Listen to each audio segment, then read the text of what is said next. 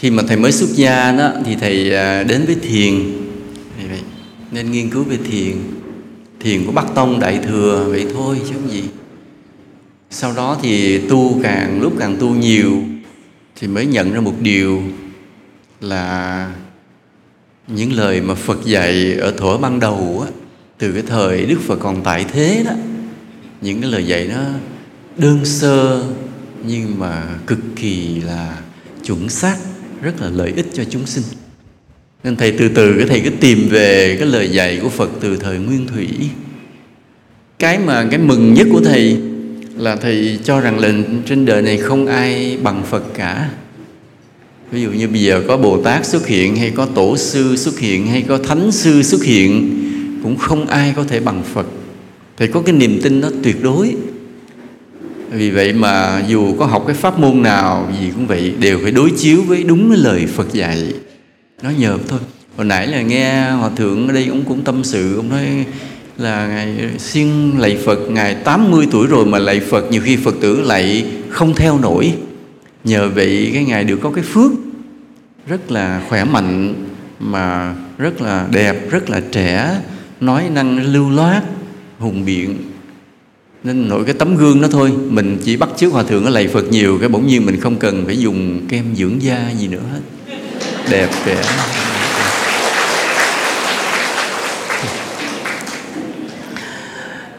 Hôm nay chúng ta gặp nhau cũng như ngoài lời tâm sự, thật ra cũng chả thuyết pháp gì. Hôm nay thầy cũng mệt, đó là trong lễ trong chùa đó vừa xong rồi mà thầy có việc ra đây, cũng tìm miếng đất để trồng rừng.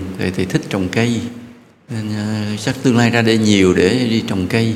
Quý Phật tử có thích trồng cây thì rủ vô trồng theo phụ. Rồi sẵn tôi ghé thăm Hòa Thượng ở đây. Hòa Thượng ở đây ông nói thôi sẵn rồi thuyết bài pháp, nên cũng nể tình Hòa Thượng.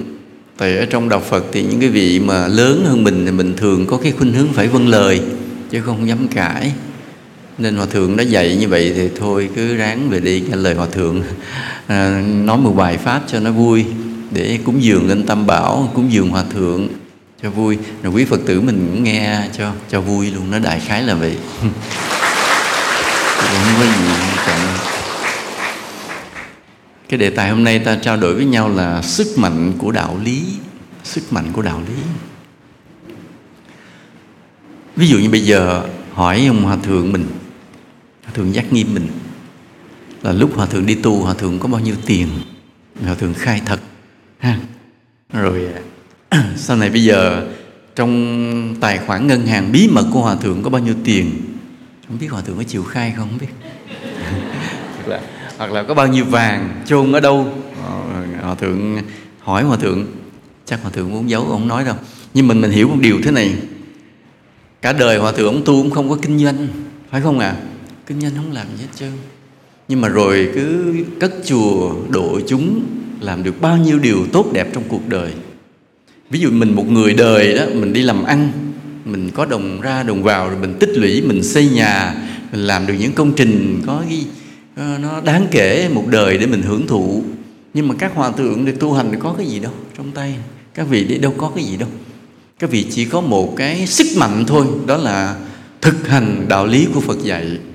Vậy mà mọi điều mầu nhiệm, mọi kết quả tốt đẹp đều dần dần hiện ra trong cuộc đời của mình. Mà không phải là chỉ hiện ra trong cuộc đời lúc còn sống, mà cái giá trị là sau khi chết nữa kìa. Sau khi chết rồi các vị có một cõi đi về, có một cõi đi về nó vượt hẳn những cái người tầm thường. Cái giá trị là cái mà sau khi chết ta đi về đâu, cái đó mới quan trọng. Mà cái người không có trí tuệ thì chỉ nhìn cho tới khi mình chết, dừng lại, không nghĩ nữa, không suy nghĩ nữa. Còn người có trí tuệ thì phải nhìn sau khi mình chết. Đó là người có trí tuệ. Mà người có trí tuệ siêu việt thì nhìn luôn cả trăm kiếp tới nữa. Phải nhìn cái là định hướng cái tương lai cuộc sống của mình tới cả trăm kiếp sau. Nó bây giờ ta cứ đánh giá trí tuệ một người ở cái chỗ cái tầm nhìn về cuộc đời của họ. Giờ ta bắt đứa nhỏ hỏi: nửa lớn con làm gì con? thì ta sẽ, một số đứa ta sẽ thấy nó lúng túng liền, nó không nghĩ ra. Nó không nghĩ ra là lớn lên nó làm cái gì. Tại bây giờ là nó cứ đi học, lo làm bài tập trong lớp, về nhà có bố mẹ nuôi cơm, muốn gì đòi cái gì được nấy, thì nó không nghĩ gì. Trong đầu nó không hình dung lớn lên nó làm cái gì. Rồi một đứa đó, ví dụ như là nó có bố mẹ làm cái gì mà nó ngưỡng mộ, thì nó nghĩ nó sẽ làm cái nghề đó. Thì như ông bố làm kỹ sư thì ngồi nghĩ lắng, dạ thôi con cũng làm kỹ sư. Tức là đơn giản là bắt chước bố mẹ, chứ không có cái tầm nhìn của mình. Còn một ít đứa hỏi lớn lên con làm gì, trả lời liền, nói dạ nữa con làm bác sĩ. Định hướng cho mình liền. Mấy đứa này có trí tuệ, có lý tưởng sống. Hoặc có đứa hỏi nữa làm gì, nói dạ con đi tu. Mấy đứa này đặc biệt á, này đâu cõi trên nó xuống đầu thai, từ nhỏ đã có cái định hướng, có cái tầm nhìn. Còn đa phần hỏi bất ngờ lúng túng liền, không ai trả lời được. Có đúng không ạ? Chính mình cũng bị vậy phải không? Nhớ lại câu hồi nhỏ mà ai hỏi mình cũng lúng túng không trả lời được. Nhưng đến khi mình có trí tuệ, lớn lên mình có trí tuệ rồi, cái tầm nhìn bắt đầu từ từ nhìn xa dần. Giờ hỏi một cái cô gái khoảng 16-17 tuổi, tức là chưa tới tuổi mà kết hôn á, nhưng nó bắt đầu có tầm nhìn rồi. Nữa con lấy ai? Đó, bắt đầu mới kể cho nghe. Dạ cái người con lấy phải có gì? Có ô tô, có nhà mặt tiền, rồi phải học cái gì, rồi phải thương con, phải chung thủy, thành công, đẹp trai, không bồ bịch lăng nhăng. Tức là đã định hướng cho cái hôn nhân của mình. Nhưng mà thường định hướng nó đúng không? Đúng không? Thì cứ mơ mộng, mình mơ mộng một hoàng tử, nhưng sự thực thì hoàng tử không đến nha. Thông cảm, I am sorry, hoàng tử không bao giờ đến. Ông đến đâu á, không đến với mình nữa. Nhưng mình thì cứ mơ mộng. Thì cái mơ mộng đó nó cũng là một loại tầm nhìn, chứ không phải là không. Còn bây giờ hỏi một chàng thanh niên lớn lên, nói nửa lớn lấy vợ như thế nào, thì nếu mà nó có tầm nhìn, bắt đầu nó cũng sẽ vạch ra một người vợ phải chu đáo như thế này, phải thế này thế kia. Cũng là có tầm nhìn trong tình cảm. Đó là ở cái tuổi mới lớn, mới biết yêu á, thường là cứ bị cái tình cảm nó chi phối tâm hồn và nó nhìn. Nhưng bắt đầu vượt qua khỏi cái tuổi đó rồi thì bắt đầu người ta nhìn về sự nghiệp. Mình hỏi một người bé bắt đầu bước vào đại học thôi, nửa lớn làm gì, thì nó vạch cả một cái tương lai, cả ước mơ, cả cái sự nghiệp mà nó định sẽ theo đuổi sau này. Và cái sự nghiệp là quan trọng. Lớn lên phải làm cái gì, thành công cái gì, đầu tư ra sao. Đứa thì nó nói là chọn những mặt hàng mà hiếm để mà nó sản xuất. Đứa thì nói nó sẽ mở một cái dịch vụ này. Tức là trong đầu đủ thứ hết. Là khi người ta bắt đầu có trí tuệ đến tuổi trưởng thành là người ta định hướng cái sự nghiệp tương lai. Cái nhìn cái đó mà biết một người. Còn ví dụ 20 mấy tuổi rồi mà hỏi nửa lớn làm gì, lơ mơ không trả lời, thì loại đó người vứt đi nha. Cái loại người đó chỉ ăn bám thôi, không xài được. 20 mấy tuổi rồi là phải định hướng được cái tương lai của mình. Đó là cái người bắt đầu có trí tuệ, là nhìn xa về tương lai. Rồi đến khi cái người mà có công ăn việc làm ổn định rồi thì sao? Nghĩ tới cái lúc mà mình về hưu. Lúc về hưu bây giờ không đi làm nữa thì sống bằng cái gì? Tiền đâu sống mỗi tháng? Rồi con cái nó có vợ có chồng rồi mình ở với ai? Rồi khi mình bệnh già thì ai chăm sóc? Rồi chết thì không nghĩ nữa. Tất cả mọi người ta đều dừng cái tầm nhìn của mình lại ở ngay cái chết hết. Và tất cả cái thế gian này, cả cái thế giới này, nhìn về tương lai. Nghĩa là người càng có trí tuệ thì càng nhìn sớm và nhìn xa về tương lai. Nhưng tất cả đều kết thúc ở cái chết là xong. Trí tuệ của con người là như vậy hết. Nhưng khi ta đến với đạo Phật, mà nếu ta tu đúng hướng thì cái nhìn của ta nó phải vượt khỏi cái chết. Phải vượt khỏi cái chết. Cái giá trị là chỗ này. Nên bây giờ ta hỏi một người, cái câu này nghe thì người ta nói mình trù ẻo, người ta sẽ trách mình. Mình hỏi chết rồi anh làm sao? Chết rồi anh đi đâu? Hỏi cô đó thì có khi là người ta sẽ nghĩ chơi với mình, hoặc người ta đánh mình, người ta rượt mình, người ta chửi mắng mình vì cái câu hỏi rất là kỳ lạ. Đang sống hỏi nè anh tính nửa chết anh đi đâu? Cái câu đó kỳ cục vô lắm, nhưng không ngờ đó là cái câu hỏi cực kỳ trí tuệ, và chỉ dành cho những người rất có trí tuệ mới trả lời được cái câu này. Nên sau này mà mình gặp nhau đó, mà mình hỏi câu này đó, là phải hiểu cái người hỏi rất trí tuệ, và chỉ có những người rất trí tuệ mới có thể nghe và trả lời một cách vui vẻ. Còn người mà nghe câu đó rồi mà giận lên, người không có trí tuệ. Tại người đó họ chỉ nhìn tới cái chết là hết. Còn người nào mà nhìn ra khỏi cái chết, người đó mới có trí tuệ. Mình gặp ai gặp nhau, chào anh, lúc này khỏe không? Khỏe. Lúc này sau này anh chết đi đâu? Đó là chỉ những người hết sức tri kỷ, những người đệ tử Phật hết sức tinh tấn mới hỏi nhau câu này. Hỏi những người ngoài họ sẽ sững mình liền, họ nghe sau hai ông này cũng hỏi nhau kỳ khô vậy. Nhưng mà nhớ, chỉ những con người mà đệ tử Phật cực kỳ có trí tuệ mới hỏi nhau câu này. Giống như mình gặp nhau Mỹ thì how are you, phải không? Còn Việt Nam mình sao? Khỏe không? Người Tàu ăn cơm chưa? Mình bây giờ trong Phật tử, anh chết nên đi đâu? Câu đó là câu hay nhất trên đời. Tại vì sao ta nói câu này? Tại vì thế này, đây là cái công thức của trí tuệ. Người càng có trí tuệ thì cái tầm nhìn về tương lai càng xa. Nhớ như vậy. Nhớ như vậy. Cái định nghĩa của trí tuệ là như vậy. Ta không nói cái thông minh kiến thức học hành, ta nói về trí tuệ. Định nghĩa của trí tuệ là người càng có trí tuệ là người càng có tầm nhìn xa về tương lai. Nhớ như vậy, đó là nguyên tắc.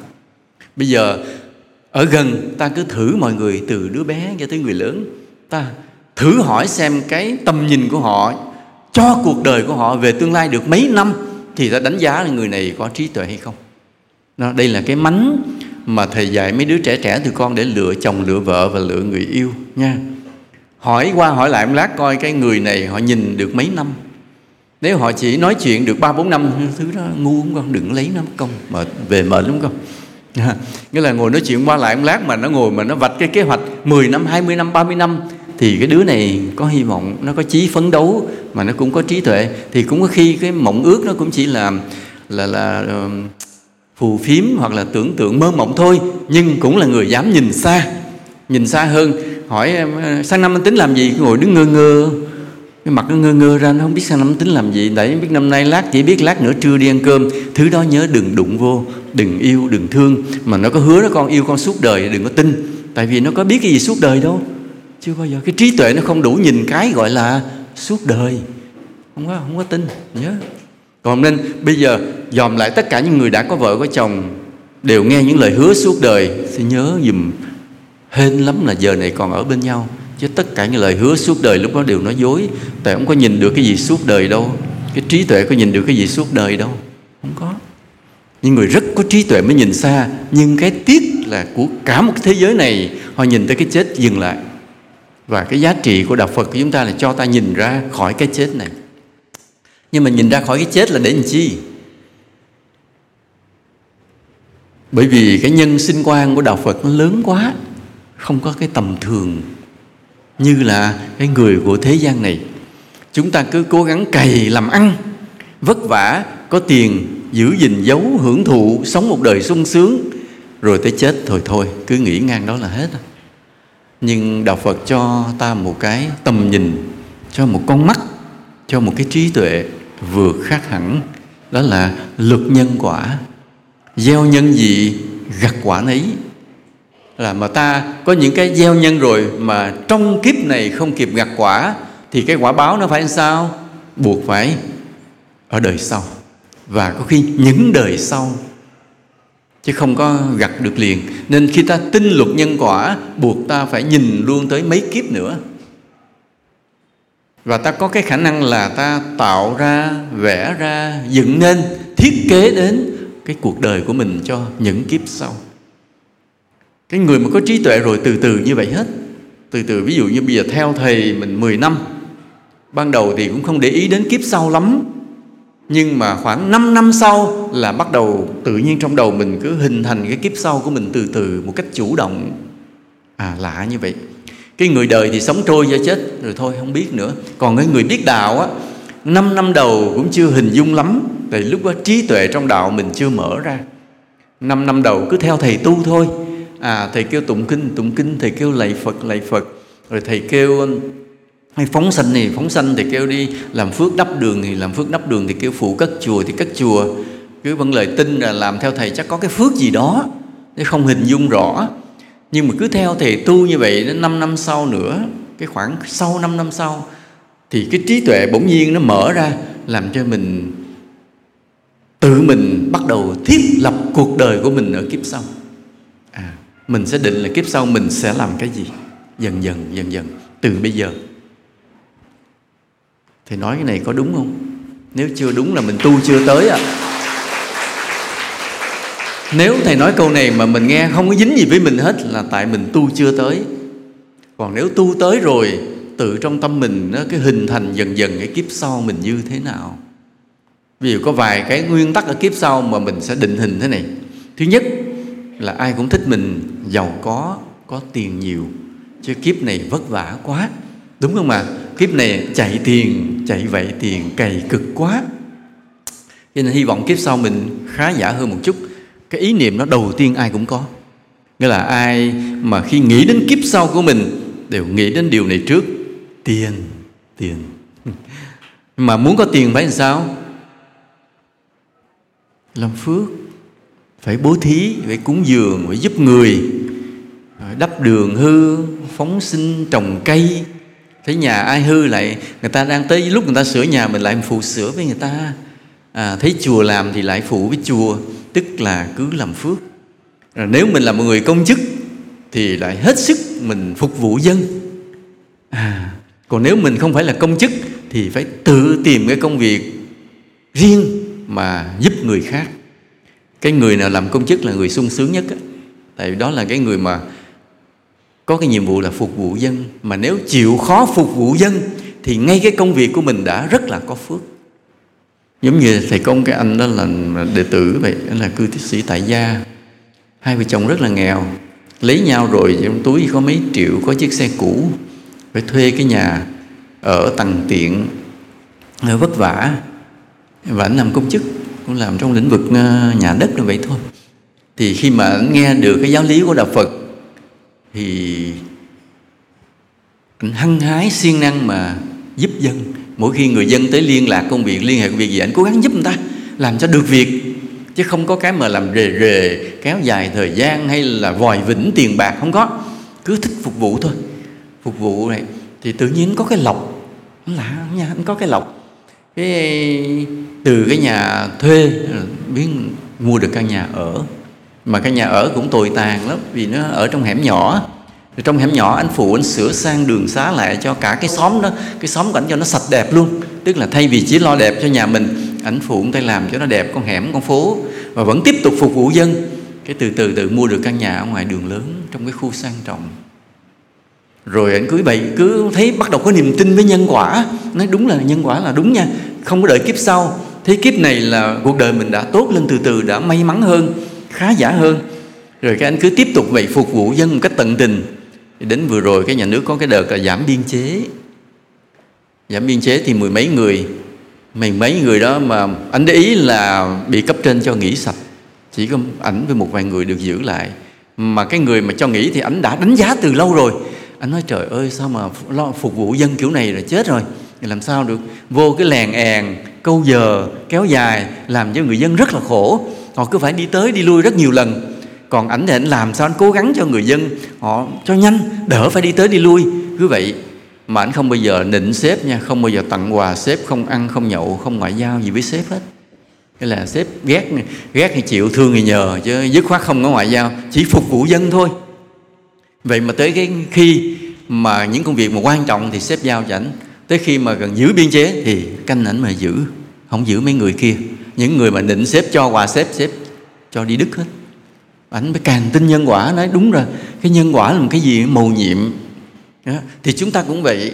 Khi mình tin được cái luật nhân quả, mình nhìn luôn tới kiếp sau và mình định hình trong đầu mình phải là một người giàu có hơn kiếp này. Đúng không ạ? Giàu hơn kiếp này. Ở đây ai là người giàu đâu? Giơ tay lên cho thầy coi. Ở đây ai giàu? Cho thầy địa chỉ. Thấy không? Đâu có dám được thầy. Sợ. Đó. Thì thôi cứ cho là mình không phải giàu, phải không? Nhưng mà nếu mà tu đúng thì phải giàu. Nguyên tắc đó là như vậy. Hễ tu đúng chánh pháp rồi, phước phải tăng, cuộc đời phải khá giả lên. Đó là điều bắt buộc. Còn mình tu mà nó có những cái hoạn nạn thì đó đương nhiên mình trả nghiệp cũ. Nhưng rồi cuộc sống cứ phải khá lên dần. Đó mới đúng chánh pháp của Phật. Vì sức mạnh của đạo lý của Phật là vậy, thay đổi được cuộc đời của chúng ta hết. Đó là sức mạnh của Phật Pháp. Giờ Ta nghe nói cái sức mạnh của Phật Pháp này là thay đổi cuộc đời của chúng ta, nên ta định hình cho mình ở cái kiếp sau. Kiếp sau mình phải là một người giàu. Có ai chê giàu kiếp sau không cả? Có ai chê không? Có ai không cần kiếp sau giàu không? Giơ tay lên. Còn ai cần kiếp sau mình giàu giàu một chút, giơ tay lên thì coi.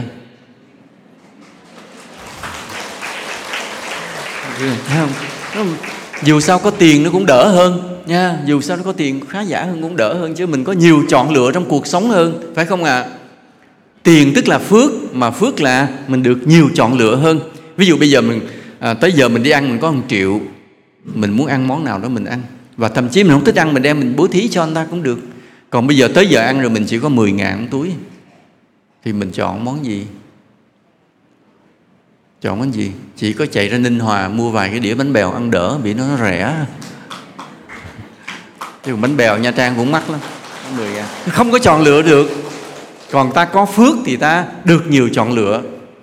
Vì vậy là ta cố gắng làm phước để kiếp sau giàu hơn cái đã. Rồi xong giàu rồi tới cái gì nữa?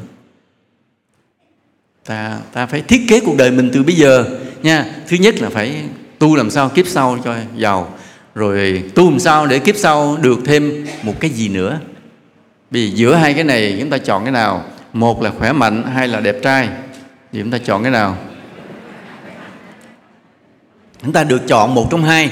Một là khỏe mạnh nhưng mặt xấu, hai mặt đẹp người yếu xìu. Bây giờ chọn kiếp sau chọn cái gì? Hả? Khỏe mạnh mà xấu phải không? Tức là khỏe mạnh mà xấu thì không ai ngó tới mặt mình rồi nha. Đi kéo cày mà xấu nha, không ai thương rồi nha. Như vậy đó, chịu nổi không? Nói sao tôi giàu có, tôi khỏe mạnh mà không ai thương tôi? Tại vì từ bây giờ mình thiết kế cái gương mặt mình là xấu, cần mạnh chứ không cần đẹp. Thì nói rồi nha. Lúc có ông thần hiện ra, tại kiếp trước là ngươi ở cái chùa, ngươi nói là ngươi chọn khỏe mạnh chứ không chọn đẹp, thì bây giờ rồi than gì nữa, phải không ạ? Cho nên là bây giờ mình thiết kế mình khá giả rồi, giàu rồi, thì kiếp sau sẽ được giàu sang khá giả. Bây giờ bắt đầu tiếp tục ta chọn tiếp. Khỏe mạnh và đẹp dai, chọn cái nào? Cả hai hả? Bây giờ ai chọn một trong hai, giơ tay lên. Chọn một trong hai. Ai chọn cả hai? Trời, dơ hết trơn vậy trời. Đấy là vậy ta thiết kế cuộc đời của mình là vừa khỏe mạnh mà vừa đẹp, phải không ạ? Rồi cha, hơi bị khôn à. Thì phải cực hơn một chút. Thì ta buộc ta phải gieo nhân, gieo phước nhiều hơn một chút, đúng không ạ? Nếu mình gieo ít á, thì mình chỉ chọn được một trong hai, hoặc khỏe mạnh hoặc đẹp dai. Còn bây giờ muốn cả hai đó, mà hầu hết đều là cả hai, thì ta phải gieo phước nhiều hơn một chút, tinh tế hơn một chút, khéo léo hơn, sâu sắc hơn. Tại vì nếu mà để cho được cái khỏe mạnh á, thì ta sẽ làm những điều này. Lấy cái sức lao động tay chân ra mà mình làm công quả, giúp làng, giúp xóm, giúp chùa, giúp người. Lấy cái sức khỏe này ra. Đừng sát sinh, đừng hại vật, đừng đánh ai. Rồi thấy ai bệnh mình thương yêu, mình giúp đỡ. Đó là cái phước về cái sức khỏe. Còn muốn đẹp khó hơn rất nhiều. Cho nên trên cuộc đời này, người khỏe mạnh thì nhiều, mà người đẹp rất ít, rất ít. Người Nha Trang mình đẹp hay xấu? Tự mình khen mình đẹp vậy đó hả?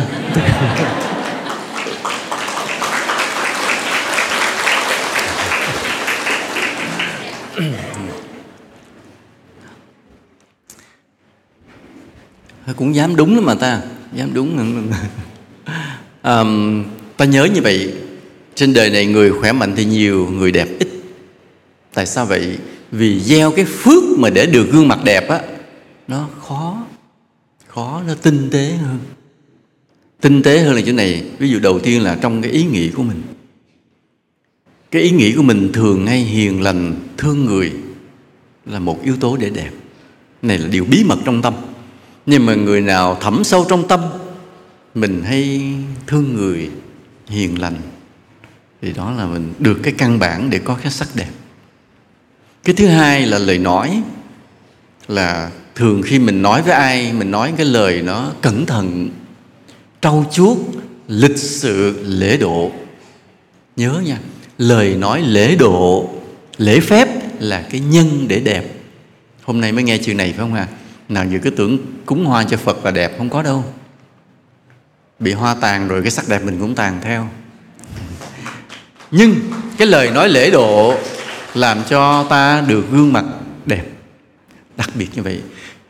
Nên ở đây ta thấy ví dụ ta đi qua một vòng ngoài đường phố buổi chiều, người ta ngồi ta ăn nhậu dọc theo phố, người ta nghe. Ta nghe lúc ăn nhậu, lúc cái con người thật nó bộc lộ ra, nói năng bừa bãi, bổ bả, tục tiểu. Nhất là mấy người mà mở miệng nói chữ tục nữa thì xong luôn, xong đời. Kiếp sau có khi không làm người được, chỉ làm những loài gì xấu xấu thôi, không làm người được. Nhất là miệng chửi tục. Còn nói năng mà không bổ bả tức là bừa bãi, không có những cái từ để chứng tỏ sự tôn trọng người khác á, thì kiếp sau mình rất khó đẹp. Còn ta để ý những người mà họ nói những cái câu thế này: dạ vâng thưa chị, vâng em nghe rồi, em sẽ đến thăm chị vào một ngày nào đó. Dạ chị khỏe không? Dạ vâng cảm ơn chị nha. Vâng.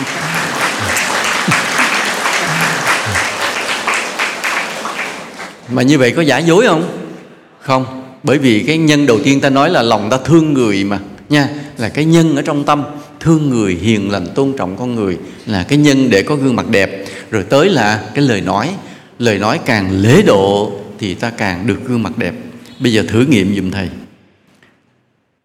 Lấy cái điện thoại smartphone, mở cái máy chụp hình ra nha, bật chế độ là selfie, tự mình chụp nha, bấm mình cái click, rồi sau đó cất cái điện thoại đó lại, đừng dùng nữa, mua cái điện thoại khác gắn sim bỏ vô xài, và giữ cái điện thoại đó trong tủ, tại vì đúng điện thoại đó nha, để đó luôn. 5 năm sau khi ta tu cái miệng nói năng nhã nhặn, lễ độ, tôn trọng mọi người, lấy cái điện thoại đó ra, mở cái máy chụp hình lên, bật chế độ selfie, chụp lại một cái, so sánh hai bức hình sau 5 năm, thì điều rất kỳ lạ là 5 năm đáng lẽ ta già hơn, nhưng không ngờ ta đẹp hơn. Đẹp hơn. Bởi vì sao? Bởi vì 5 năm qua ta tu cái ngữ nghiệp là cái lời ái ngữ, nói cái lời nào cũng lễ độ, tôn trọng người, gương mặt ta đẹp lên liền. Thầy nói câu này là đúng nhân đúng quả, và mọi người cứ thử nghiệm. Mặc dù nó hơi tốn tiền, là phải tốn một cái điện thoại để cất, chứ còn chụp điện thoại khác tự nhiên nó đẹp hơn là tại điện thoại nó đẹp. Chứ mình dùng đúng cái điện thoại nó chụp cái rồi giấu nó luôn, 5 năm sau lấy ra chụp lại thì nó không thay đổi. Đúng cái chất liệu đó nó phải đẹp hơn. Sau 5 năm ta nói những lời nói ái ngữ, lễ độ với mọi người. Mà nếu 5 năm sau quay selfie mà chụp mà nó xấu hơn, ta cứ tới tịnh xá Ngọc Pháp, nếu hòa thượng chưa chết bắt đền ông, quyết liệt, đâu mất rồi.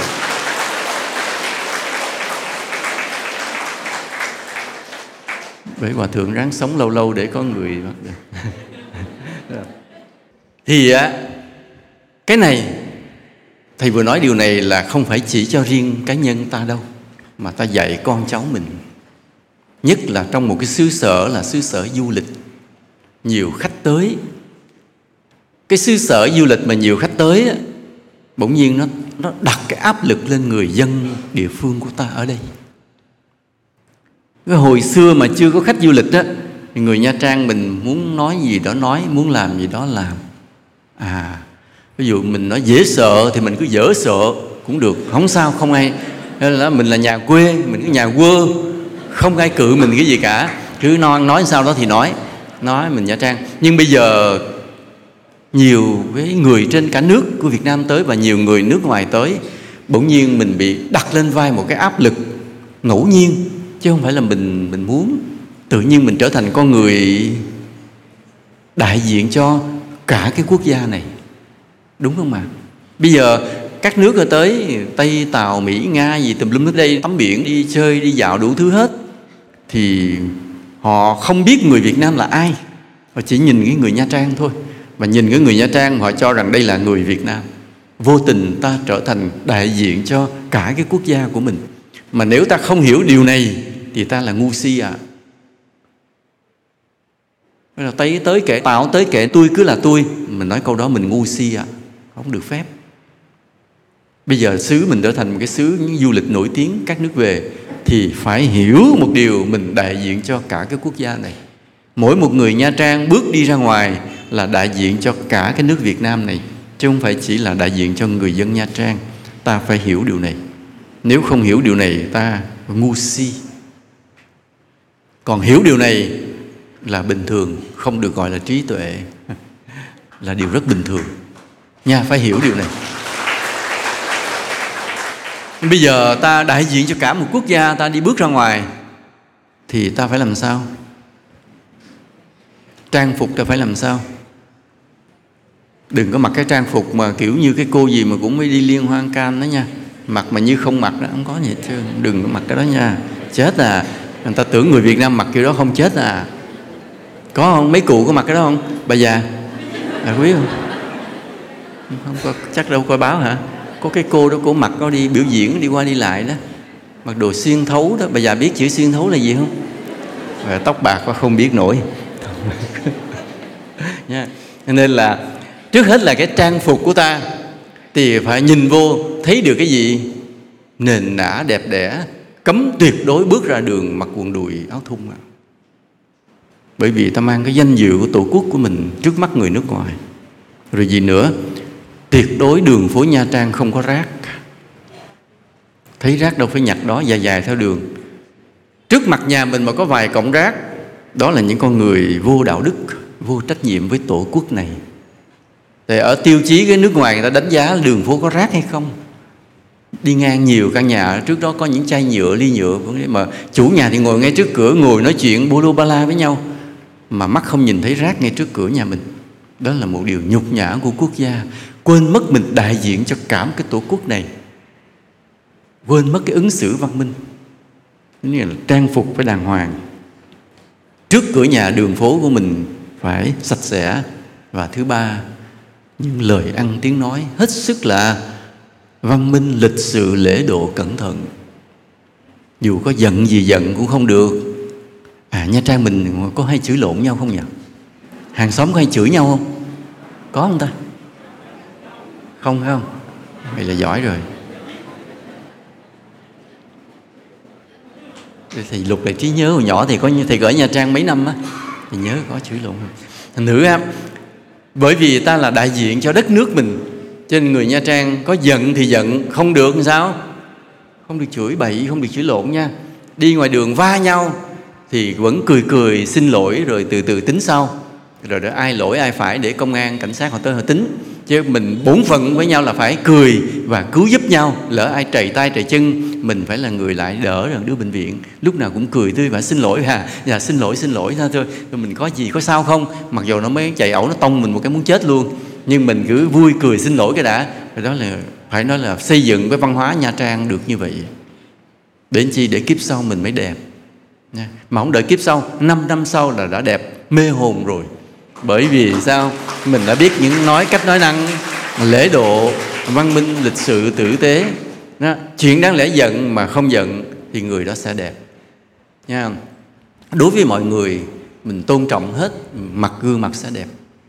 Và nhiều thứ khác nữa. Đó là ta thiết kế cuộc đời kiếp sau của mình là một người đẹp. Rồi bị còn yếu tố nữa, kiếp sau nữa, mình là một người tài năng, trí tuệ, nhiều kiến thức. Ta có cần điều đó không, hay là khỏi cần điều đó? Khỏi cần. Có cần không cần? Cần. Hay là kiếp sau miễn giàu thôi, ngu cũng được. Ai đồng ý là thôi miễn giàu, ngu cũng được thì giơ tay lên. Thì không, thì khỏi phải gieo cái nhân nó cực lắm. Còn ai nghĩ là tiền bạc cần thì cần, nhưng cái trí tuệ vẫn là quan trọng nhất. Trí tuệ, kiến thức, tài năng vẫn là quan trọng nhất. Đồng ý với thầy không ạ? Đồng ý không rồi ha?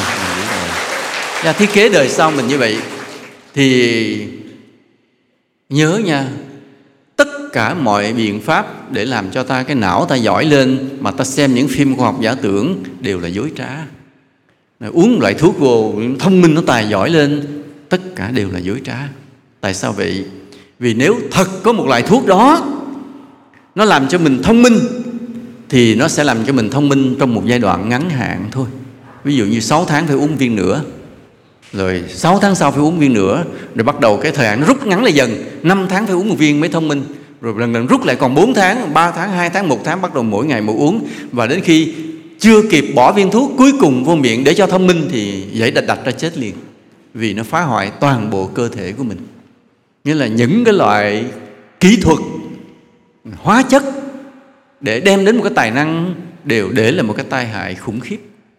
Chỉ có cái sức mạnh đạo lý của Phật là luật nhân quả thì cho ta một cái tài năng bền vững thực sự. Cho nên tất cả chúng ta đều cần cái gì? Đều cần là có tài, có trí tuệ ở kiếp sau, phải không ạ? Ta cần có trí tuệ. Và gieo cái nhân này thì bắt đầu khó rồi. Thầy vừa nói thế này, giống như cái anh nãy, anh công chức hồi nãy, anh từ khi anh biết đạo, rồi từ cái bàn tay trắng ở nhà thuê cho tới khi mà có luôn một căn nhà mặt tiền thì chỉ chừng hơn 10 năm. Anh gieo cái nhân đó, anh chỉ làm phước phục vụ mọi người, hơn 10 năm là vượt cái thân phận trở lên liền. Và nếu cái người như vậy cứ làm suốt cả một cuộc đời thì bảo đảm đời sau là giàu có đại gia. Cứ cả một đời đi phục vụ, phụng sự mọi người, kiếp sau chắc chắn là đại gia. Dễ như vậy. Hoặc là cái nhân quả, nói về cái sức mạnh thì nói nhiều hòa thượng mình 80 tuổi ở đây vậy, ông chỉ siêng năng lễ Phật mà già mà vẫn khỏe, vẫn đẹp, không bệnh không tật gì. Rồi nếu ta có cơ hội bên ngoài, ta thương người, ta giúp người thì cái sức khỏe là ngay trong đời này ta cũng gặt hái được. Và bây giờ nói tới cái sắc đẹp thì ta cứ thương người, tôn trọng người, nói những lời lịch sự văn minh khả ái với người thì trong vòng 5 năm gương mặt ta biến đổi liền, đẹp hơn lúc trước. Sao mọi người nhìn tôi nghi ngờ vậy cả?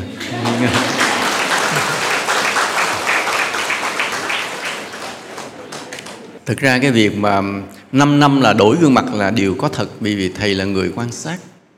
Những người đệ tử đến với thầy là thầy nhớ cái buổi đầu khi đến với thầy gương mặt như thế nào, và tu theo thầy 5 năm sau gương mặt như thế nào. Thầy mới tin rằng có một điều, nếu ta tu đúng chánh pháp chỉ cần 5 năm thôi ta đã đẹp hơn. Nhưng mà còn trường hợp thầy thì ngược lại, không biết sao thầy tu lâu mà mặt nó càng ngày càng xấu thì nó hơi bị kỳ. Chắc đây là một ngoại lệ, đây là một ngoại lệ. Còn những đệ tử của thầy là nhiều người đẹp hơn nhiều lắm á, đẹp hơn nhiều lắm nha. Ví dụ giống như có một cái người mà một đệ tử thầy tại Nha Trang này cũng vậy. Hiện nay là chúng trưởng cái đạo tràng của thầy Nha Trang.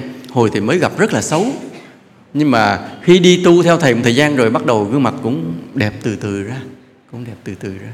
Mà ca vọng cổ hay hơn người xưa. Lạ vậy. Cái sắc đẹp nó dễ như vậy, nhưng mà tới cái trí tuệ thì không đơn giản. Tới cái trí tuệ không đơn giản. Ví dụ bây giờ ta nghe một người nông dân, họ hiến đất làm trường học thì chuyện gì xảy ra? Họ hiến đất làm trường học, kiếp sau họ sẽ là người học thành tài và học giỏi. Đó là chắc chắn. Vì hiến luôn cả hectare đất để xây trường học mà. Hiến luôn cho cái phòng giáo dục mới trình lên sở giáo dục, là sở giáo dục mới trình lên bộ giáo dục, là nó bây giờ có một người nông dân, ông hai lúa thì không có gì hết, nhưng mà ông hiến 1 hectare đất để xây trường học. Thì trên bộ giáo dục mới thấy thôi, cái này cũng hay nên phát huy. Và với địa phương đó 1 hectare như vậy làm được những việc này, rót kinh phí xuống để thành cái trường. Thì dĩ nhiên là cũng công lao của nhiều người, tiền thuế của dân trong đó cũng nhiều. Nhưng mà công lao đầu tiên của ông, kiếp sau ông sẽ là người học thành tài và học giỏi. Ngang đó thôi. Mà ngang đó là ok rồi, là được. Mà ở đây vậy có ai có đất mà hiến đất làm trường không? Không đủ, phải không ạ? Ví dụ mình có thể hiến cái chừng 30 mét đất thì ai mà lấy làm trường học, nó không làm gì được. Ta không có cơ hội giống như cái ông nông dân mà hiến luôn cả hectare đất. Nhưng bây giờ ta muốn gieo cái nhân để kiếp sau ta có trí tuệ thì có những điều như thế này. Thứ nhất, giúp đỡ cho các em học sinh, mua vở, mua viết tặng cho mấy đứa nhỏ cho nó có cơ hội học hành. Rồi thương yêu thầy cô giáo, tôn trọng thầy cô giáo để cho thầy cô giáo có niềm vui, có sức khỏe mà dạy học. Chứ còn mình lo mà giúp đỡ mấy đứa nhỏ còn quên thầy cô giáo đói quá dạy cô không nổi. Mà mình cứ nói nặng nói nhẹ thầy cô giáo buồn quá dạy cô không nổi. Nên là phải tôn trọng thầy cô giáo, giúp đỡ thầy cô giáo và thường xuyên tặng quà thầy cô giáo. Tặng này không phải lo lót cho con mình cao điểm rồi nha. Tặng này để gieo nhân cho kiếp sau mình có trí tuệ, chứ không phải là cho thầy cô giáo là tiền để thầy cô giáo chấm điểm con tôi cao. Mà mình như vậy là mình chỉ nên là tặng thầy cô giáo là ở những chỗ không dạy con mình đó, thì mới là khách quan.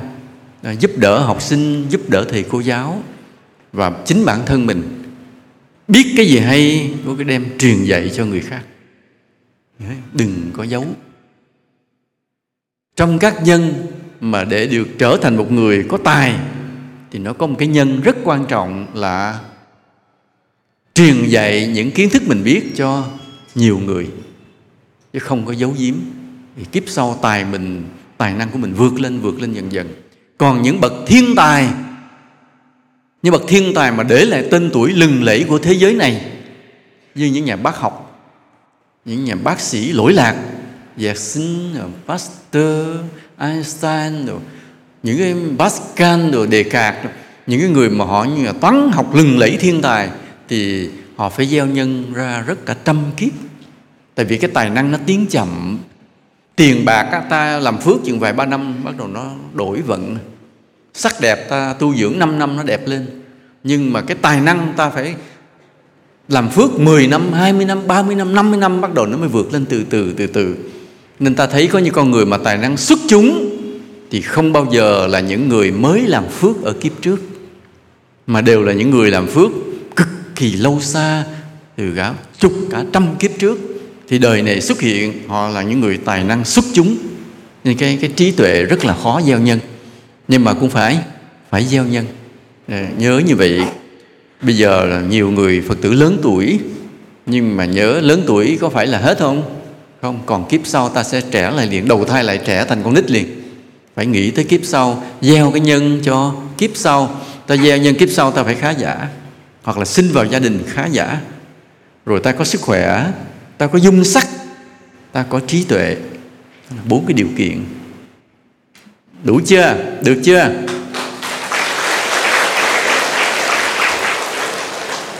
Còn cái thứ 5, đúng, tu tâm linh đạo đức. Vì thiếu cái đó rồi là mất tất cả. Cái này mới là quan trọng. Cái tâm linh, cái đạo đức mới là cái quan trọng. Mà cái tâm linh đạo đức là cái gì? Nếu không khéo, ta trở thành huyền hoặc mê tín liền và bị người khác dụ dỗ. Có những người họ khéo miệng, họ tới họ nói với ta những cái điều tâm linh, huyền hoặc, và nói hay quá, nói xác quyết quá, cái ta bị dụ, ta theo nhầm một cái tà đạo. Nên 4 cái điều kiện: tài sản nè, sức mạnh nè, dung sắc nè, trí tuệ thì đã hoàn hảo rồi. Nhưng là con người, là một loài vật thông minh nhất trên trái đất này, thì con người luôn luôn đi tìm tới một cái tầng bậc cao hơn nữa, một đẳng cấp cao hơn nữa, đó là tâm linh đạo đức. Con người rồi đều phải đi đến cái đó hết, không ai tránh khỏi. Nhưng mà cái thôi thúc của cái trí tuệ của con người khi đi tìm cái tâm linh đạo đức đó cũng giống như là 4 cái yếu tố trước. Liệu chúng ta có đi đúng đường hay không? Hay là chúng ta lỡ mà bị dụ bởi một tà đạo thì sao? Ta đọa luôn. Thì tà đạo không đi đúng chánh pháp, đưa ta đi vào bóng tối, đọa lạc. Tu đã đời xong đọa chết thành chó, thành bò, uổng không? Tu đã đời theo tà đạo xong chết đọa địa ngục, chết đọa làm ngạ quỷ, súc sanh, uổng không? Uổng vô cùng. Mà cái tu đi theo cái tâm linh, nó là một cái thiên tính, một khuynh hướng tự nhiên của loài người. Hễ là con người, ai cũng có cái khuynh hướng đó cả. Từ từ rồi đều có cả. Trừ một vài người rất là ngang bướng phủ nhận, nhưng rồi ai cũng phải chấp nhận. Ta nói ví dụ thế này. Ví dụ như ý niệm về cái chết, con chó nó không hiểu lắm, con mèo nó không hiểu lắm. Ví dụ khi nó thấy một con chó khác chết thì nó thấy con nó nằm im, không giỡn với nó nữa, nó buồn, rồi cái chủ nhà đem đi chôn mất, thì nó biết là nó vắng vậy thôi, chứ nó không hiểu đó gọi là cái chết, đó gọi là chấm dứt sự sống. Không biết. Loài vật không hiểu cái chết là gì. Hoặc là bản thân nó chết, nó cũng không hiểu nó chết. Khi nó chết xong rồi cái hồn nó bắt đầu nó bò lững quẩn trong nhà, nó gặp chủ đi về nó vẫn lại, nó vẫy đuôi nó mừng. Mà nó thấy chủ nó không ngó tới nó, không vuốt ve nó, rồi không cho nó ăn, nó ngạc nhiên vô cùng. Mà nó không biết rằng nó chết. Nên loài vật không có ý thức về cái chết. Chỉ có con người mới có ý thức về cái chết. Biết chết, người này chết rồi, hồn lìa khỏi xác rồi, sự sống không tồn tại nữa, và có thể có cuộc sống bên kia. Chỉ có loài người có trí tuệ mới nhìn ra, hiểu được, nhận định về cái chết mà thôi.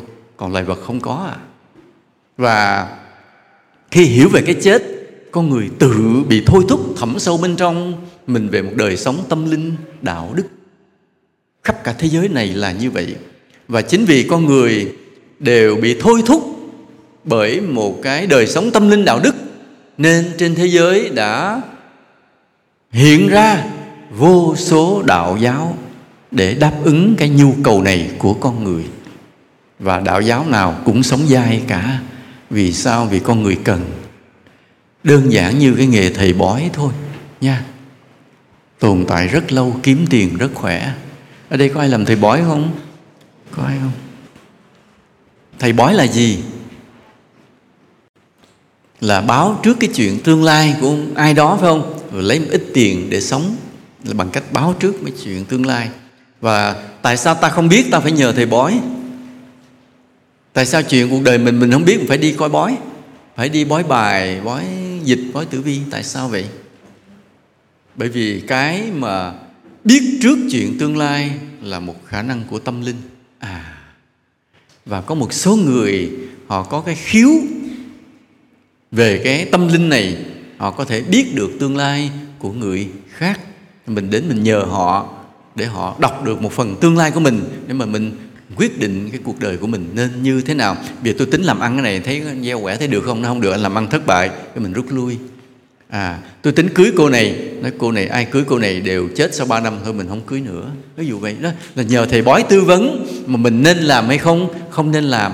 Đó cũng là một dạng tâm linh. Còn có dạng mà thầy bói mà nói dối để ăn tiền, đó là chuyện khác nha. Thường là vậy. Nên cái khuynh hướng về cái tâm linh đạo đức là khuynh hướng tự nhiên của loài người thông minh. Mà vì có khuynh hướng tâm linh đạo đức nên trong đây nó có lẫn hai điều là tà đạo và chánh đạo. Chánh đạo là của những bậc thánh. Những bậc thánh nhiều khi gọi tên khác nhau nhưng họ đều giống nhau. Ví dụ như bây giờ ta nói lão tử, ta không được coi thường, họ cũng là một bậc thánh. Khổng Tử không được coi thường. Mà tột đỉnh của các bậc thánh là ai? Phật nha. Bậc thánh cao nhất của vũ trụ này là Đức Phật.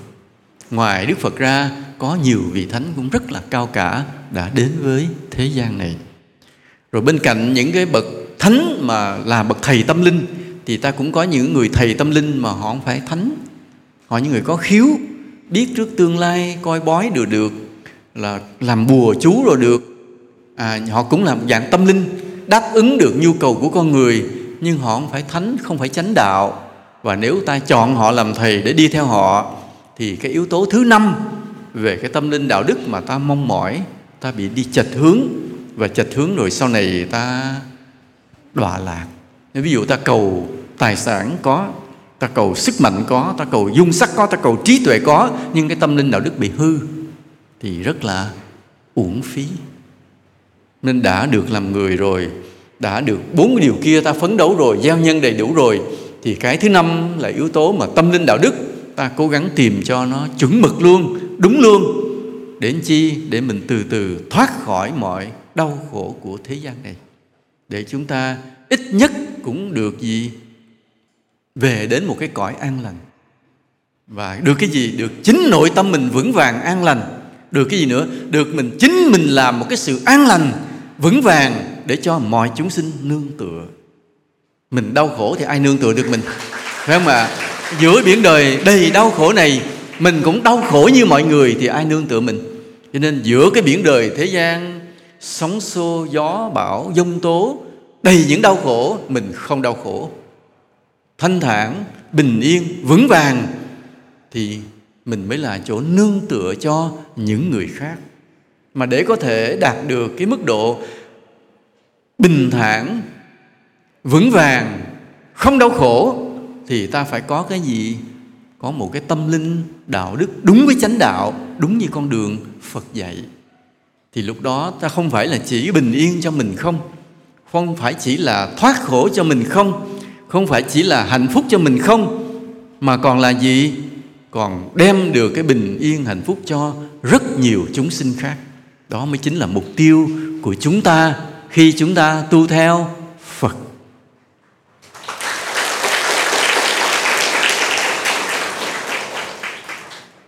Nên vì vậy, ta chọn một con đường tâm linh đạo đức để đi là điều rất quan trọng. Nhưng trên thế giới này, bây giờ là mấy tỷ rồi nha, 7-8 tỷ, 9 tỷ gì nha, đông quá, đông khiếp mình không nhớ nữa. Những ai là người có thể tìm được cái tâm linh đạo đức chuẩn mực nhất? Ai? Nhiều không? Không. Mà trước mắt là ai? Trước mắt là những người có mặt ở Tình Xá Ngọc Pháp hôm nay.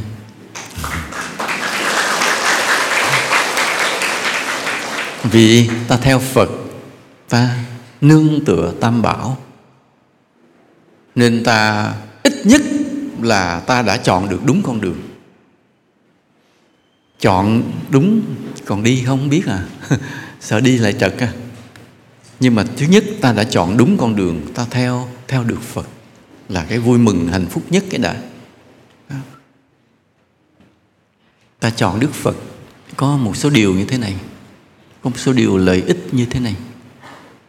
Vì Đức Phật là một bậc thánh vô thượng tột đỉnh của vũ trụ này, nên khi ta quỳ lạy người, ta kính lễ người, ta được phước rất là lớn.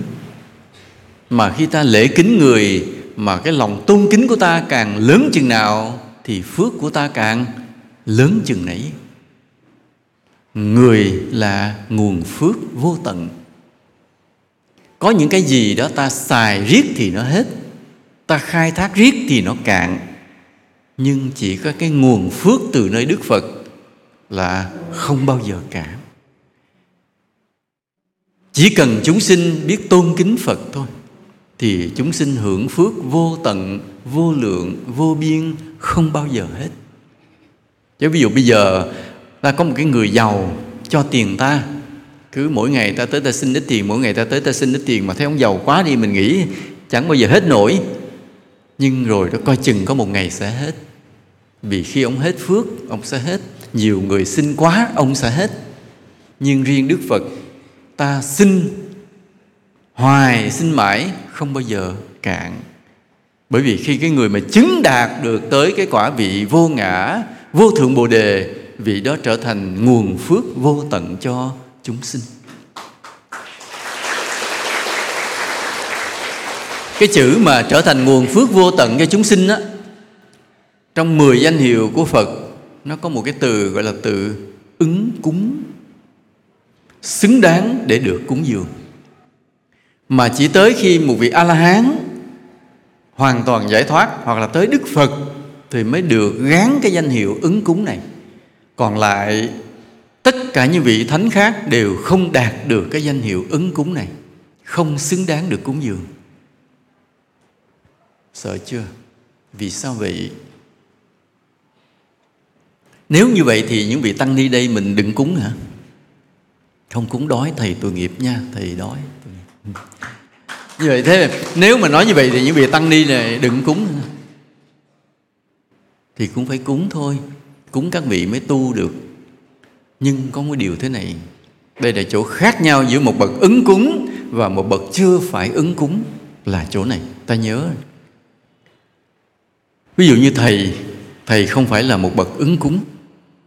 Thành thử có người nào thương thầy cái cúng cho thầy, vì cúng thầy 1 triệu thì người đó có phước không? Có không? Cũng có nha, phải không?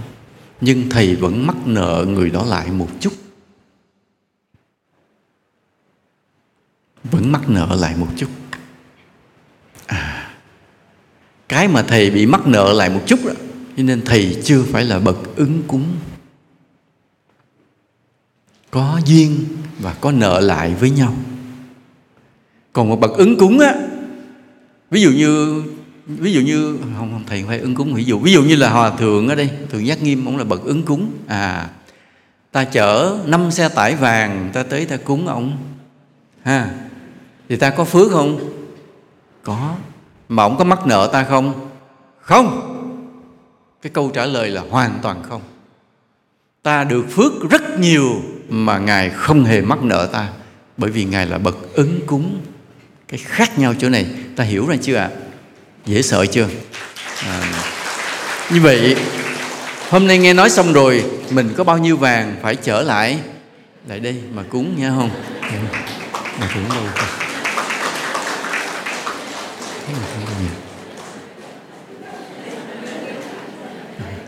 Không thấy hòa thượng đâu nha. Thượng đâu rồi? Ngồi đây hả? Ngồi đây hả? Trời ơi. Cái khác nhau là như vậy. Nên vì thế, khi ta đảnh lễ Đức Phật với tất cả lòng tôn kính tuyệt đối, ta được cái phước vô tận, mãi mãi, bền vững. Về cái phước để làm cái gì?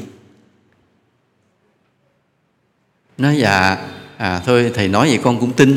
Con tin là lễ Phật với lòng tôn kính tha thiết thì con sẽ được phước nhiều lắm, tin. Nhưng phước đó để làm cái gì?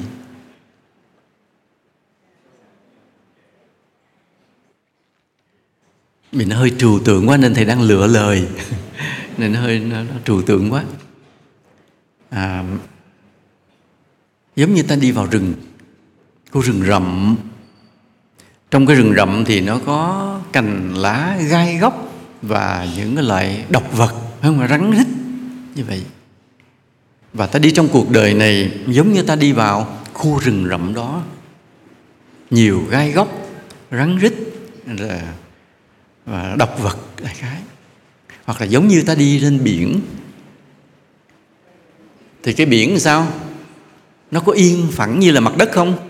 Không, lúc nào nó cũng nhấp nhô. Tùy theo sóng mạnh thì cái sóng, nếu mà gió mạnh thì sóng rất là lớn, gió ít thì nó êm. Và nhiều cái loại gió khác nhau thì mặt biển nó khác nhau. Năm ngoái thì đi Trường Sa, 10 ngày trên đường về thì bắt gặp một cái cảnh tượng của mặt biển mà hỏi ra thì nhiều người chưa bao giờ gặp trong đời. Là mặt biển phẳng như mặt lụa. Nhiều người không gặp trên đời. Thầy nói cái này không ai hình dung được nha. Thường mặt biển ít nhiều nó đều nhấp nhô, phải không ạ? Nhấp nhô, và có trường hợp mà nó nhấp nhô bình thường nhất là cái này người ta gọi là sóng lừng. Sóng lừng thì nó nhấp lên nhấp xuống khoảng chừng 1-2 thước, mà tàu cứ đều mà đi 5 tiếng đồng hồ sau tất cả chết sạch vì xây sóng. Nhưng mà đó là sóng êm nhất rồi đó, gọi là sóng lừng. Trên đường đi mọi người cũng rất cực, như khi đi về thì có một ngày cuối cùng khi đi vào bờ, mặt biển như một dải lụa, không một gợn sóng nhỏ. Thầy mới đem điều này, thầy mới hỏi mọi người thì nói dạ trong cả một cuộc đời cũng không ai gặp điều này, rất là lạ. Thì cũng giống như khi ta đi ra biển thì ta sao đặt cái cuộc đời mình vào nơi cái mặt nước nó êm hay là nó không êm là đúng là làm cái may mắn không biết được. Giống như ta đi trong rừng rậm, gai góc, độc vật mình không lường được. Thì trong cái cuộc đời mà bấp bênh đó, cái này thầy không hề nói về cái may rủi cuộc đời. Nếu thầy nói về may rủi cuộc đời thì nó quá dễ hiểu. Nói dầm đi trong rừng rậm nhiều gai góc, nhiều rắn rít, thì giống như cuộc đời mình dễ gặp chuyện xui, chuyện hên. Cái nghĩa nó thường lắm, ai cũng hiểu. Giống như mình đi trên mặt biển, biển nó nhấp nhô, nếu mà gió mạnh, sóng mạnh thì ta nguy hiểm. Giống như cuộc đời ta gặp xui, còn nếu may mắn gặp biển êm thì ta đi thuận tiện. Giống như cuộc đời ta gặp hên. Cái nghĩa nó thường lắm, dễ hiểu lắm. Cái nghĩa mà thầy muốn nói nó khác. Thầy muốn nói đến cái tâm thức của ta, nó may hay nó xui trong cái lỗi lầm hay đạo đức. Ta bước vào trong cuộc đời này là ta bước vào trong rừng rậm hay thuyền đi vào biển cả của tội lỗi. Tội lỗi vây quanh chúng ta. Những cái gai góc hay những cái giông bão mà thầy muốn nói là cái tội lỗi đang giăng bủa trong tâm thức của chính chúng ta. chúng ta rất dễ phạm lỗi lầm. Một ý nghĩ bậy đã là một cái gai đâm vào tâm ta. Một cái lời nói ác đã là một cái dây xiết vào cổ chúng ta. Như thầy có gặp cái cô đó vậy, một cô Phật tử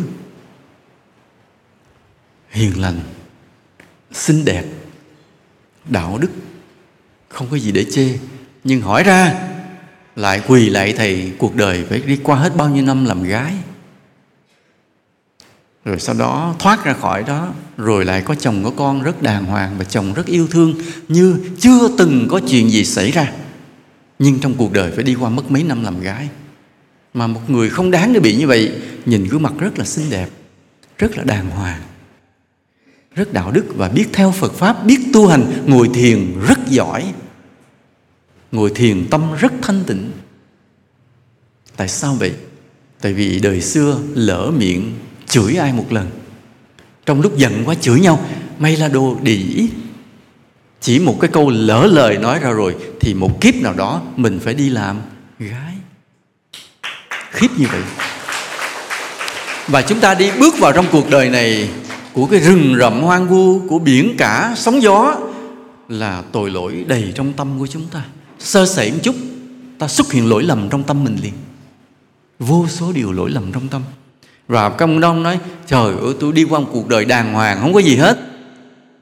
3 năm sau phạm tội ấu dâm, cưỡng hiếp một đứa nhỏ con nít 6 tuổi, mà trong khi mình đã 80 tuổi rồi. Trước đó không bị, nhưng tới lúc 70 tuổi, 80 tuổi mới làm lỗi lầm. Đó, thầy nói, ta đi vào trong cuộc đời này, ta đi vào trong cái rừng rậm gai góc của tội lỗi của chính chúng ta, chứ không phải thầy nói cái may rủi bên ngoài. Ta bước vào trong cuộc đời này là ta đang đi dăm buồm lên trên biển cả, biển khơi, lầm lỗi văng bủa trong tâm chúng ta. Và sơ sẩy một cái thì sao? Thuyền ta lật úp liền. Hay là người ta bị gì? Rắn cắn chết liền, ở trong rừng liền. Lầm lỗi đánh giết cuộc đời của chúng ta. Vậy cái gì bảo vệ chúng ta? Cái gì bảo vệ chúng ta đi qua một cuộc đời bình an, ít phạm lỗi lầm? Nói thêm chút nữa đi, trả giá thêm câu nữa đi. Phước đúng, nhưng cái phước gì? Phước tôn kính những bậc thánh nha. Chính cái phước tôn kính những bậc thánh giúp ta đi qua cuộc đời không phạm lỗi lầm. Chứ đừng ai tự hào tôi là người đàng hoàng, tôi không có phạm lỗi, tôi không có gian tham trộm cắp. Đừng nghĩ như vậy. Đến khi ta phạm lỗi, ta sẽ phạm cái lỗi đó rất bình thường, thấy rất nhẹ nhàng. Nhưng mà sao? Luật pháp kết tội mình liền. Ta nói ví dụ như bây giờ một cái ông đó, ông bước vào thang máy, ông gặp một đứa nhỏ, ông thấy cưng quá, cái ông ôm lên ông hung. Ông thấy rất bình thường với ông, nhưng camera nó quay vô thì ông là gì? Quấy rối tình dục trẻ em, phải đưa ra tòa liền. Và lúc đó rất là nhục. Mà trong khi ông làm cái việc lỗi đó, ông thấy hết sức là bình thường, hết sức là bình thường. Nhưng cái thằng cướp vậy, đi nó giật cái túi tiền người ta chạy đi, nó thấy việc làm rất bình thường. Nhưng là gì? Một tội ác mà xã hội lên án, luật pháp sẽ kết tội. Nhưng cái người phạm lỗi thì thấy rất bình thường. Nhớ như vậy. Tại sao? Tại ta làm lỗi mà ta thấy rất bình thường, vì cái phước ta hết rồi. Khi phước ta hết rồi thì ta làm một điều lầm lỗi, ta thấy cái chuyện nó bình thường, chả có gì. Nhưng nó là một tội lỗi giữa cuộc đời này. Còn chỉ khi mà ta có cái phước, các Phật tử nói đúng, phước, nhưng phải là phước tôn kính các bậc thánh, thì lúc đó khi mà ta sắp làm lỗi, ta thấy nó đều sai trái, ta kiềm chế lại được. Nhớ như vậy. Nên ở đây chính cái phước tôn kính các bậc thánh bảo vệ tâm ta khỏi những lầm lỗi bí mật của cuộc đời này. Ta cũng đi ra biển đó, cũng sóng gió đó, nhưng sao? Cũng đi đến nơi, về đến chốn. Ta cũng đi vào rừng rậm hoang vu gai góc đó, nhưng rồi sao? Cũng vượt qua khỏi rừng rậm đó để về đến nhà bình yên. Chính nhờ phước tôn kính những bậc thánh. Nên trên cuộc đời này, ai mà may mắn có được Đức Phật để tôn kính tuyệt đối, có được những bậc Bồ Tát, những bậc thánh nhân để tôn kính tột độ, thì người đó làm sao có một cái phước ngầm ngầm bảo vệ tâm hồn mình, không cho tâm mình làm những điều sai quấy. Ngày mai là ngày 19 tháng 4, là ngày giỗ Hòa Thượng Thích Quang Đức, người mà quê ở Khánh Hòa của ta đây, Ninh Hòa, Khánh Hòa. Nên hôm nay vậy thầy cũng thỉnh mọi người đứng lên một chút. Thỉnh mọi người đứng lên nha, chắp tay lại. Thỉnh quý thầy quý cô. Con cũng thỉnh Hòa Thượng vậy. Hòa Thượng vào đây đi, Hòa Thượng vào đây. Nãy có người hứa nếu có vàng sẽ chở đến cúng Hòa Thượng. Tất cả chúng ta cùng chắp tay để tưởng niệm tôn kính Hòa Thượng Thích Quang Đức, là một bậc thánh đã đến với cuộc đời và đã đóng góp một vai trò rất lớn trong việc cứu nguy Phật giáo qua một giai đoạn rất khó khăn nha. Xin bắt đầu.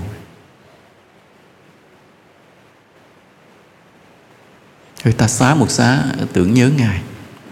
Dạ. Rồi cảm ơn Hòa Thượng, cảm ơn Chư Tôn Đức. Quý tử ngồi xuống lại nha. Thỉnh Hòa Thượng lên đây ngồi cho mọi người chiêm ngưỡng cái dung nhan 80 tuổi mà còn đẹp trai. Thỉnh Hòa Thượng lên đây ngồi đi. Dạ. Mọi người mong được nhìn gương mặt của Hòa Thượng nha.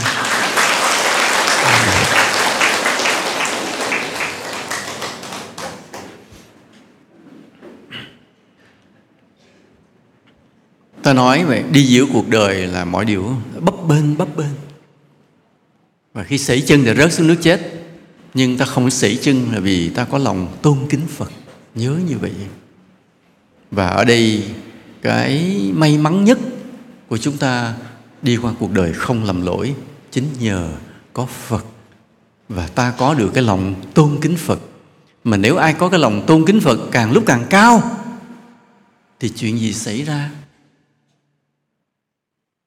Hồi nãy chúng ta vừa nói nhờ tôn kính Phật mà ta không phạm lỗi lầm. Bây giờ nếu cái lòng tôn kính Phật nó nhiều nữa thì chuyện gì xảy ra?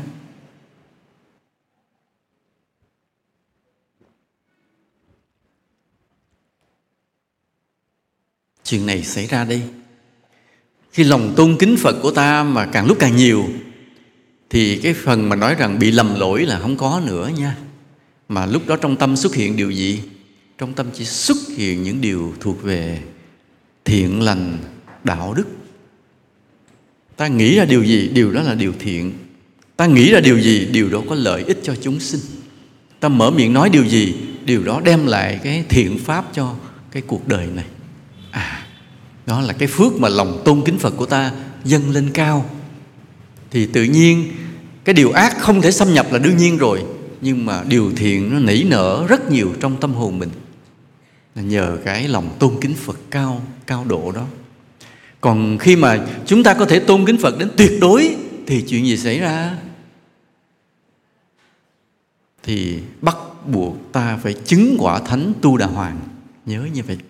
Trong 4 thánh quả Tu Đà Hoàng, Tư Đà Hàm, A Na Hàm, A La Hán, thì bậc sơ quả Tu Đà Hoàng là người đạt được lòng tôn kính Phật tuyệt đối.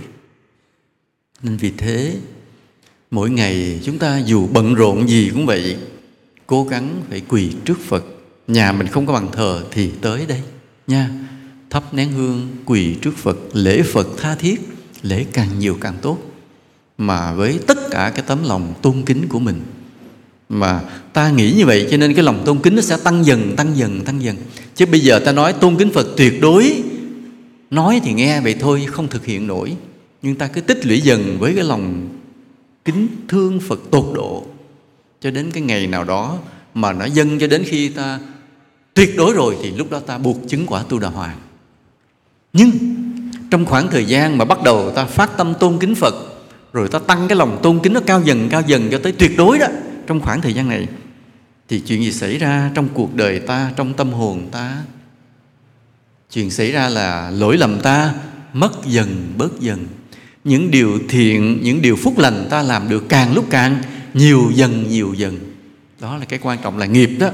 Nghiệp ác mất đi, nghiệp thiện được tích lũy rất là lớn. Và cho đến khi lúc mà ta đạt được lòng tôn kính Phật tuyệt đối thì lúc đó cái phúc mà ta đã tạo tác cũng rất là dày, và buộc ta chứng luôn thánh quả Tu Đà Hoàng luôn, buộc luôn. Mà người chứng Tu Đà Hoàng thì gương mặt họ như thế nào? Gương mặt họ như thế nào? Rất giống hai vị này. Rất giống hai vị này.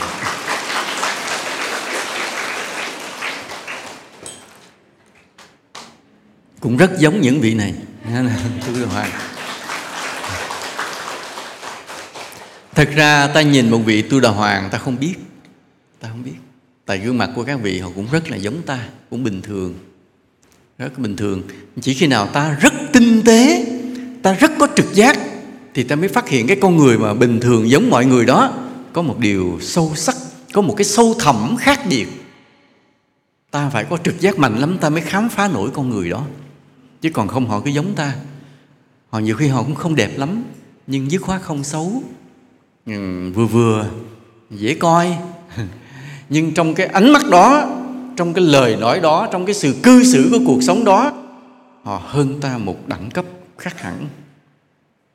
Trong cái nhận định về cuộc đời đó, họ sắc bén hơn ta một đẳng cấp khác hẳn.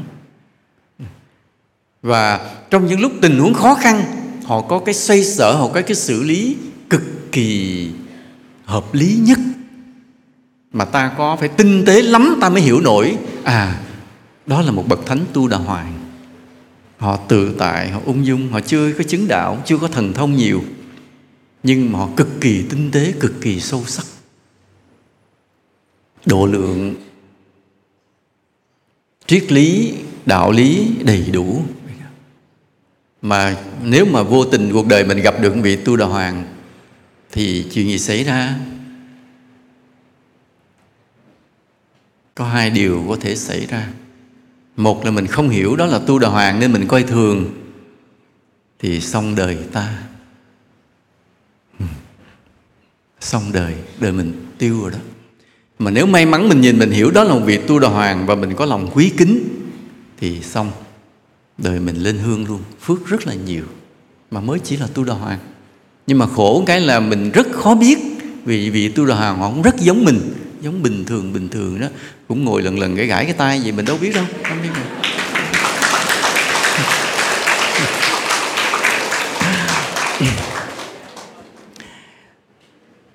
Chúng ta còn 10 phút nữa. Mọi người mệt chưa? 10 phút nữa, bây giờ mới đi vào đề tài chính của bài giảng hôm nay. Nãy giờ nói chơi không à? Thế giới bây giờ đã thay đổi rất là nhiều, đúng không ạ? Thế giới thay đổi. Nội cái điện thoại này không đã làm cuộc đời ta thay đổi. Ngày xưa mà mình muốn gặp ai rất là vất vả đi tìm người đó, không ạ? Chạy đầu này ông đi đầu kia rồi, chạy đầu kia ông đi đầu nọ, gửi bức thư cả tháng trời mới tới, rồi ông phải gửi ngược mình lại cả tháng trời mới tới đó. Bây giờ thì chỉ cần là 30 giây bấm cạch là nó đâu đó, đâu ra uống cà phê vân vân là xong, nó mọi cái thay đổi hết. Và trong cái điện thoại smartphone này rất nhiều cái tiện ích, rất nhiều cái app, cái application, những cái tiện ích trong đó. Và chính vì nó quá nhiều tiện ích trong một cái vật bé bé như thế này, cho nên nó kéo cuộc đời của ta chui vào trong đó, không chui ra nữa.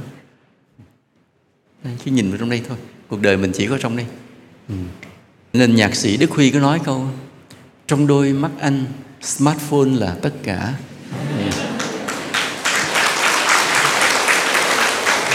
Không thấy gì nữa trơn, thấy nó thay đổi mọi thứ. Mấy đứa nhỏ lên Facebook nó chat chít với nhau, nói chuyện với nhau tùm lum cả thế giới này. Những game ghiết đồ, bao nhiêu kiến thức rồi cứ trong đó mà tìm. Bây giờ không cái gì không biết hả? Lật điện thoại ra rồi là biết hết. Như vậy.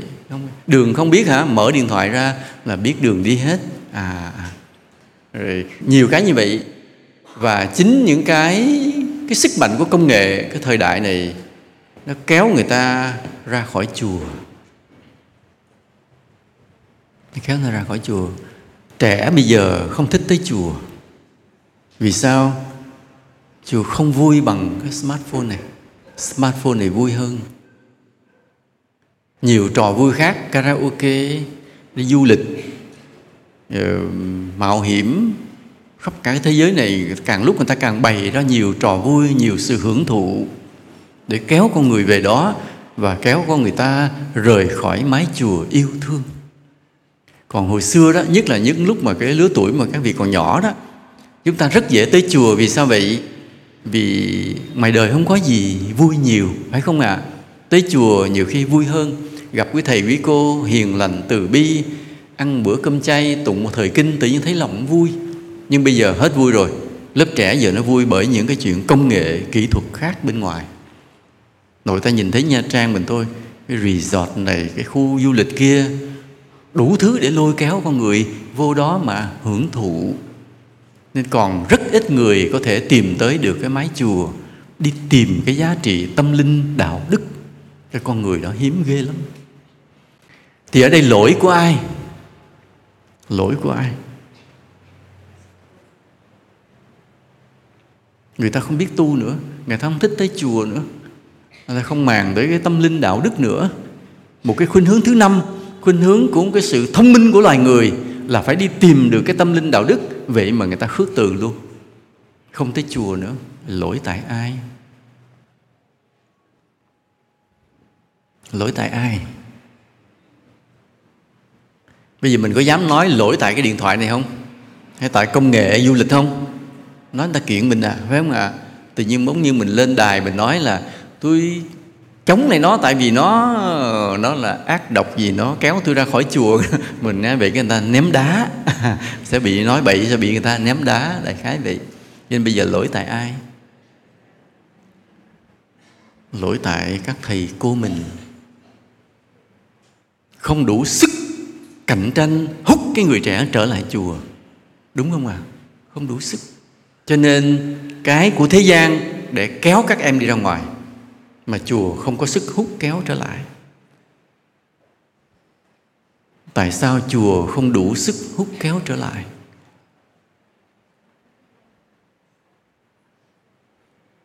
Nên cái câu hỏi chúng ta đặt ra vấn đề chỗ này. Sức mạnh đạo lý của Phật là vô tận nha. Trên thế gian này, dù khoa học kỹ thuật có tiến tới đâu, dù sự thụ hưởng sa đọa con người có ghê gớm cỡ nào, không bao giờ mạnh bằng cái sức mạnh đạo lý của Phật. Nhưng ta đã không phát huy được cái sức mạnh của đạo lý của Phật, cho nên mấy đứa nhỏ chạy tuột ra bên ngoài. Lỗi tại chùa, lỗi tại các thầy cô. Nghĩa là làm sao? Nghĩa là các thầy cô, thứ nhất, chưa ứng dụng được đạo lý của Phật trong cuộc đời tu hành của mình. Thứ hai, chưa ứng dụng được đạo lý của Phật trong sự giáo hóa. Thiếu hai điều này. Và mấy đứa nhỏ bỏ chùa hết. Thì nhắc lại, lỗi tại chùa.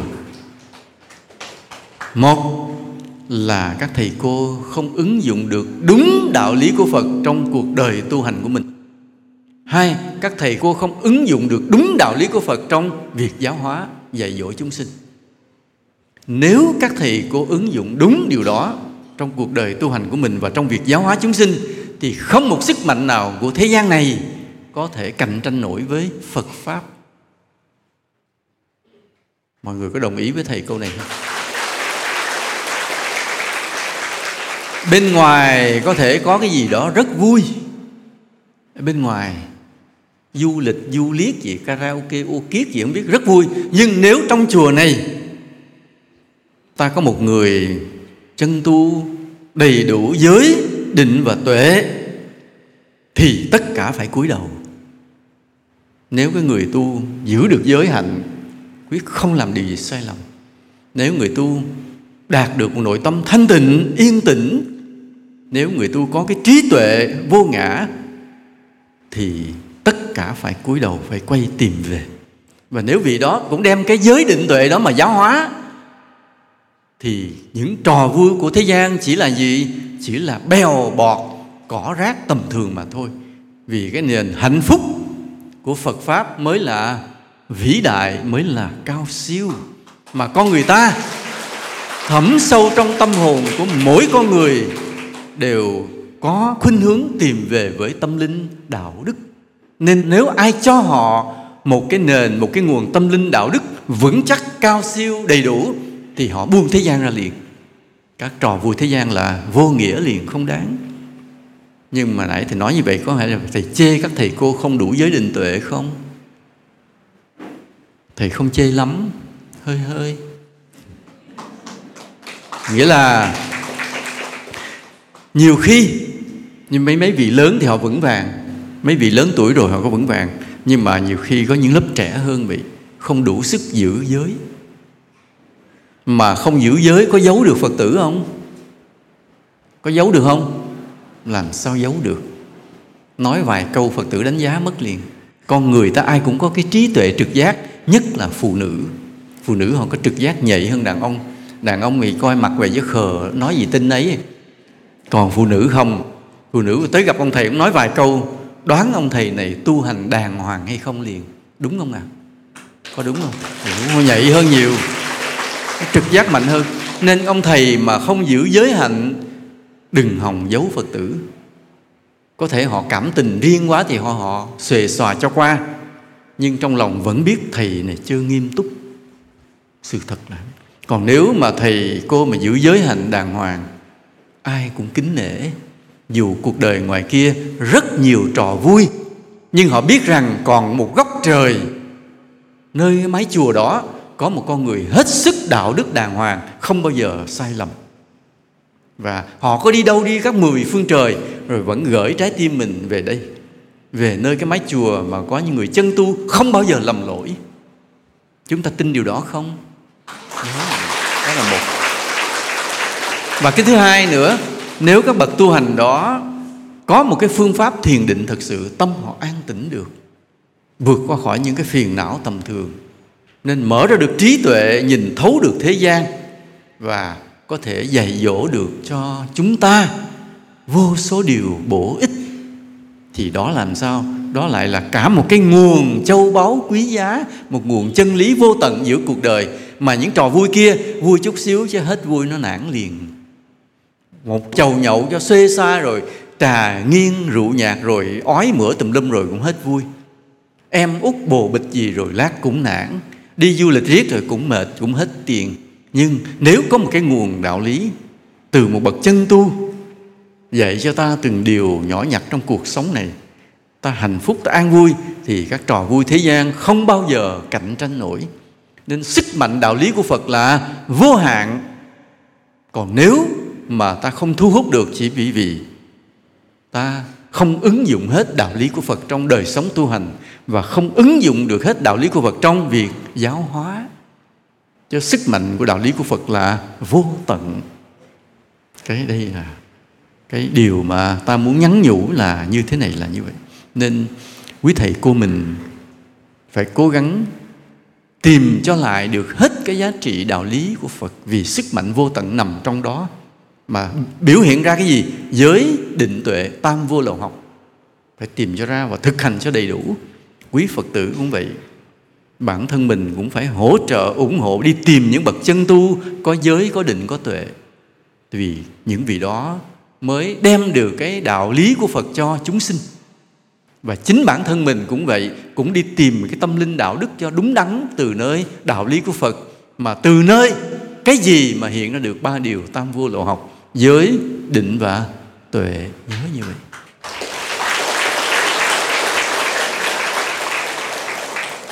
Thank you for listening. Cảm ơn quý vị đã lắng nghe nha. Mong cho rằng là Phật Pháp ở Nha Trang, Khánh Hòa của ta được hưng thịnh nha. Mọi người làm được vô số việc phúc. Mà ai biết đạo rồi thì phải đem cái đạo Pháp đó truyền quan cho hàng xóm, cho mình, cho bà con, cho dòng họ của mình. Nhớ như vậy nha. Đừng bao giờ mà đi chùa một mình, đừng bao giờ biết đạo một mình. Như nãy ta nói vậy, trong một cái nhân mà để ta được thành một bậc xuất chúng là phải rất nhiều kiếp. Ta thường biết cái gì hay đều truyền dạy cho người khác. Mà cái gì là hay trên cuộc đời này? Đạo lý Phật Pháp là điều hay nhất. Nên đừng bao giờ mà quên việc mà giáo hóa cho chúng sinh chung quanh mình nha. Nam mô Bổn Sư Thích Ca Mâu Ni Phật.